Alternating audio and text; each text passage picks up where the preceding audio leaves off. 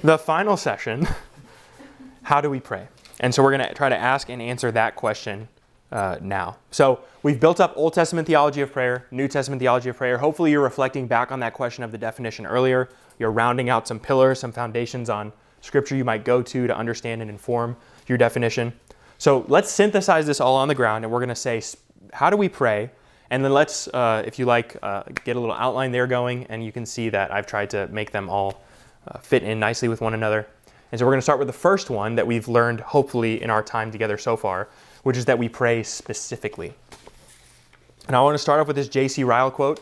I want you to know, by the way, that this quote might look long, but it was a whole lot longer before I cut it down. So the whole quote, by the way, is phenomenal, and I highly recommend it. But we're going to read essentially a shortened version of this really good quote. So J.C. Ryle says, "It should not be enough for us to confess that we are sinners. We should name the sins for which our conscience tells us we are most guilty. It should not be enough for us to ask for holiness.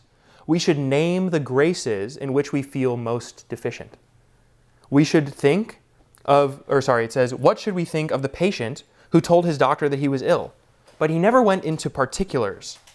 What should we think of the wife who told her husband she was unhappy, but did not specify the cause? What should we think of the child who tells his father he is in trouble, but says nothing more? Christ is the true bridegroom of the soul, the true physician of the heart, and the real father of all his people."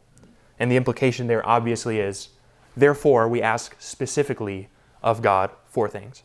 And I like what he spells out when he says the specificity of it. We don't only specifically confess sin, we don't only name specific sins that we're confessing, but more than that, we specifically ask for certain kinds of graces which we see that we need. Now, that doesn't mean we have a perfect understanding, but what it does mean is that we ask in the way that we feel need. And God says that He's a good Father, and then when we ask specifically, remember that goes into Him hearing us, into His will. We don't change His mind. And then out on the other end comes the kind of answer and response that was good for our souls. So even if we ask specifically and we ask wrongly, remember, prayer doesn't change God's mind. God's mind has been fixed from the beginning of time. We don't change His mind in prayer. And in fact, I think it's R.C. Sproul who says this: if your prayers could change God's mind, it would be wise for you to stop praying. Because if God has to take human counsel, and that has to somehow factor into how things turn out in the end, you might pray for some things that are pretty bad, you just don't know how bad they are, or how bad they're going to work out. So we don't change God's mind when we pray, but nevertheless, we confess specific sins to God, we ask for specific kinds of graces given to us, and so how we pray, we can say in summary, we pray specifically for things that we need and forgiveness that we require. Specificity also is a means of reflection for us. Specificity allows us to actually reconcile the kinds of things we're asking for. Remember, we don't want to be people heaping up empty phrases. That's what Jesus says in Matthew 6, verse 7. We don't want to be the Gentiles who heap up empty words. And when you say, "Lord, I'm a sinner," you might just be heaping up an empty phrase when you say that, unless you've thought through all the particulars. And in which case you've thought through all the particulars, just go ahead and name those as well. Because you've thought them through, just name them specifically. God will deal with them because He's a good, just, and righteous judge. Same thing with the graces that we need. We don't say, "Lord, preserve us. Lord, keep us." Ask Him for the daily kinds of things that you need grace in, the daily kind of mercies that He needs to give to you. Because if you've thought them through, if you're not heaping up an empty praise, you could just go ahead and name out the thing itself. So specificity guards us against that kind of vain repetition that we were warned about. Secondly, how do we pray? We pray theologically. And what I mean by that is we pray in a way that's rooted and grounded in how Scripture tells us how we pray. Now, if you're wondering, well, I'm not a theologian, or I don't have a seminary degree or anything like that, how do I put together the theologically way of praying? The easy thing to do is just to take all the verses that we've assembled so far and just start there. And start by reading the text, meditating on the text, reflecting on the text, and praying in response to your reading and your reflection and your meditation. There's a quote in here from George Mueller. Now, if you don't know who he is a better prayer than you will likely ever attain, even with your best efforts. And he says this regarding his own prayer life. He says, "Formerly, when I rose, I began to pray as soon as possible." How many of you could say that earnestly? "But often, I spent a quarter of an hour to an hour on my knees struggling to pray while my mind wandered. Now, I rarely have this problem as my heart is nourished by the truth of the Word of God. He says he doesn't go first to prayer and then later reads his Bible. He says he picks up his Bible, meditates on the goodness of this, and this nourishes his soul and drives focused prayer out of him. This is the guy who says before he did this, he would sit on his knees with his mind wandering for an hour, still trying to pray. If that happened to me for 5 minutes, I think I would stop praying. But George Mueller says this is his resolve to pray, and even he needs to meditate on Scripture in order to pray theological kinds of prayers that think highly of God. And so if he needs it, certainly we need it. And matter of fact, if he didn't need it, nevertheless, Jesus Christ, through the Lord's Prayer, has shown us that he summarizes large meditations on Scripture in the Lord's Prayer. He says, our Father in heaven. Well, how does he know God's in heaven? He has that theology because God has taught it to him. He studied it in the Old Testament. Hallowed be your name. How do we know that? Oh, it's one of the 10 Commandments. He's reflected on that. He's summarizing, and he's bringing it forth to teach his disciples. And so the whole Lord's Prayer is a summary statement of theological truth that we're taught to pray. And so if Jesus needed to summarize theological truth, then we do as well as we pray, because it's all coming out of the body of Scripture that we have. And hopefully tonight has been a little bit of an investment into that well that you can now draw out of. How do we pray? Thirdly, we can pray consistently, or we should pray consistently.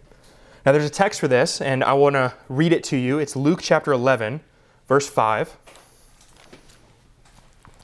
Now, I don't think I'm in danger of stealing my own thunder because it will be quite some time before we actually get here in Luke as a church, so I'll just cover it again when we get there then. So Luke chapter 11 and verse 5, this is right after the Lord's Prayer is summarized in Luke's account of his gospel. And in verse 5 he says, "Which of you who has a friend will go to him at midnight and say, 'Friend, lend me 3 loaves, for a friend of mine has arrived on a journey and I have nothing to set before him.' And he will answer to him, 'Do not bother me, the door is now shut and my children are with me in bed. I cannot get up and give you anything.' I tell you, though he will not get up and give him anything because he is his friend, yet because of his impudence, he will rise and give him whatever he needs." So he's basically saying, if you knock on your friend's door, he's not going to give you your stuff. Just keep knocking, and eventually out of his annoyance and frustration, he's going to get up and deal with you and send you away. "And I tell you, ask and it will be given to you, seek and you will find, knock and it will be opened to you. For everyone who asks receives, and the one who seeks finds, and the one who knocks it will be opened. And what father among you, if his son asks for a fish, will instead give him a serpent? Or if he asks for an egg, will give him a scorpion? If you then, who are evil, know how to give good gifts to your children, how much more so will the Heavenly Father give his Holy Spirit to those who ask of him?" The emphasis of this parable, or these series of questions from Jesus, is the illustration of consistency in our prayer. He's saying if wicked people can go give good things out of consistency, then surely a good God who wants to give us things will give even more out of our consistency. I like the way Matthew Henry summarized it there, so I put it there for you. It says, "We prevail men by our impudence," meaning our regularly going to them, because they are displeased with it, they're annoyed by it, so then we beat them and we get what we want. But with God, we prevail not because he's displeased by it, but because he's pleased with our impudence. He likes the fact that we go before him and petition him regularly, and so therefore he's pleased with it, and that is the foundation of our consistent prayer. How can we also pray? Relationally. So not only specifically, theologically, consistently, but also relationally. Now we've seen this already in Paul's works, so I'm just going to read the Philemon text and not skip over it much more, or not expound on it much more. But in Philemon, if you know that little book in your New Testament, Paul writes a letter to Philemon, who is a slave owner. And Philemon owns a slave named Onesimus. And you'll notice how Paul starts his letter, his petition to Philemon. He says in verse 4, "I thank my God always when I remember you in my prayers, because I hear of your love and of your faith that you have towards the Lord Jesus and all the saints. And I pray that the sharing of your faith may become effective to the full knowledge of every good thing that is in us for the sake of Christ. For I have derived much joy and comfort from your love, my brother, because the hearts of the saints have been refreshed through you." Now the reason I read that is because what Paul is now about to do in the letter, he's about to ask Philemon to do something that's different than the normal pattern that Philemon would hold. He's about to ask Philemon to let Onesimus go and make him from a slave into a freedman and elevate him to an equal status so that Onesimus can either serve Paul or help Philemon out in his enterprises. But before he goes to asking him, before he goes to demanding something of him, he says, in a very relational way, he's praying for him in all these things. I think we can learn a lot from that because we're very businessy and get things done kind of people in the West. And so we need to learn how to do this when we're interceding and we're interacting with people. If you're about to have a difficult conversation with someone, you're about to try to correct some kind of sin, some kind of disobedience that you see, a good place to start is by letting them know either how you're praying for them or starting off in prayer, interceding for their behalf. You pray relationally for the person before you ever demand anything of them. So specifically, theologically, consistently, relationally. And then the last one that I think is worth noting is corporately. This is John Onwuchaka. I've quoted him, I think, a few times now, but this is a quote that I left in the outline. He says this: "I've learned to see churches in one of two ways, as those that pray or those that don't. A church's commitment to prayer is one of the greatest determiners of its effectiveness in ministry." He doesn't say the church's budget. He doesn't say how many people attend the church. He says the biggest thing that determines a church's effectiveness or not is a church's prayer life. Its commitment to prayer is what will determine, in his mind, its success or failure. He says it's such a big factor that he doesn't see big churches and small churches anymore. He just sees those that pray and those that don't. And I think we would be wise to learn a lot from that. Corporate patterns of prayer matter for the life of the body. Now, how can we apply this as a church? Well, the first thing that we can do is we can regularly resolve to engage in prayer, not individually primarily, but also together as a body. Which means if you live close to people or you live with people that go to church or go to church with you, then it would be wise for you to regularly engage in corporate prayer with those people. You would want to pray with them, together with them, and you want to do so in a way that is regular, it's committed, it's a fixed time, just like we talked about earlier, praying and planning for that. You would want to do the same thing here with corporate prayer. The other way to learn from this is, as a church, when we pray before service every single Sunday. And if you're convinced that prayer is a big thing, it's a big determining step, then resolve to plan in your schedule coming to prayer and praying with the church on behalf of the people, the other people in the church, the rest of the church in America, the rest of the church in Indianapolis. Resolve to do that. Not because it's sin if you don't do it, but because it's a big deal to pray, so much so that it determines the health and the success of any given church. Last piece of this, if we're applying prayer corporately, is keeping in mind ways in which prayer is somehow not something that's a good production that you can make, which means, if you have a really great speaker or preacher and you can really get them focused in, you can make, a whole sermon series out of what they've done. That's very public, that's very publishable. You can really sum that up nicely. But a prayer service isn't as marketable in that same way. So in a marketplace kind of church system, big speakers thrive, big worship sets thrive, but prayer tends to die off. And that's why we see big churches with very little prayer. And so we should resolve to be against that and resolved against that.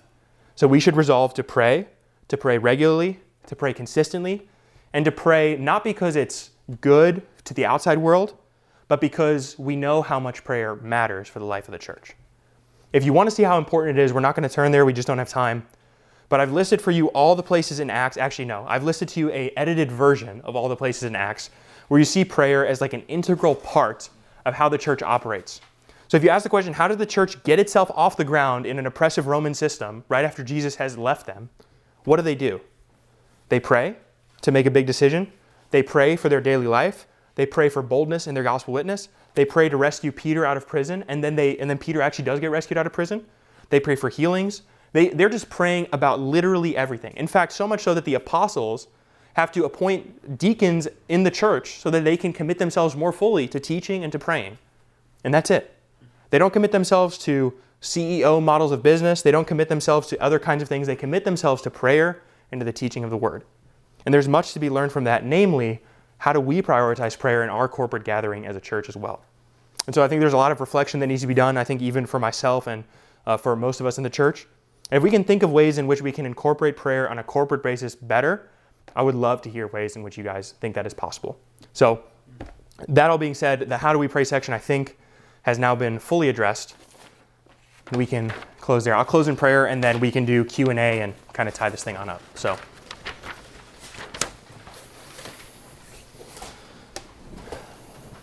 our good and gracious Heavenly Father, we thank you for how you reveal yourself in your word to us.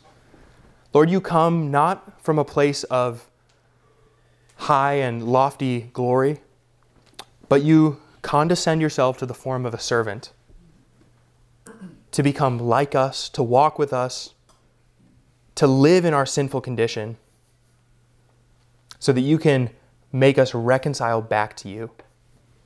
Lord, it is on that foundation and that truth that we can praise you, that we can thank you, that we can bless your name, because we've been moved out of one kingdom and into another. We've been adopted as sons and daughters of the King. And Lord, we are eternally grateful for that reality. And you didn't have to do that. You are God in heaven, ruling and reigning over all creation. And you didn't have to do that. You are self-sustaining. You don't need us in any way. But yet out of your love and your graciousness, you have chosen to do so. Lord, you've promised in your word that your church will go forth, that your gospel will prevail. And so, Lord, we pray that your gospel does prevail. Not only in our hearts and our lives, but also in the lives of those people that we're interacting with, in our workplace, in our churches. Lord, we pray that your gospel will go forth. Lord, we pray for the death of sin in our body. Not only for our body, Lord, but for the body of the church. That sin would be something that we can prioritize and run after through the grace of your Spirit. Lord, there are so many sins that our church struggles with. There are so many things that in the West we just think are not really that sinful, but are just so defiant to your word. And so we pray that you would reveal those things to us, so we can better confess and so we can better repent. Not because our confession or our repentance means better salvation, but Lord, so we can really understand how fully depraved we are, so we can really understand how beautiful your reconciliation was. Lord, we ask and we pray all these things, not only for us here who are present in this room right now, but also for those who are currently at work, for those who are currently traveling, for those who are in our body but not with us currently. We pray for the churches that are in our city, that gather on Sunday, that meet and share and preach your word, that fellowship together. We pray for them, for their leaders, for their elders, for their members, that you would preserve them as well as you have promised you will preserve us. Lord, we ask and we pray all these things on the name and basis of your precious Son, Jesus Christ. Amen.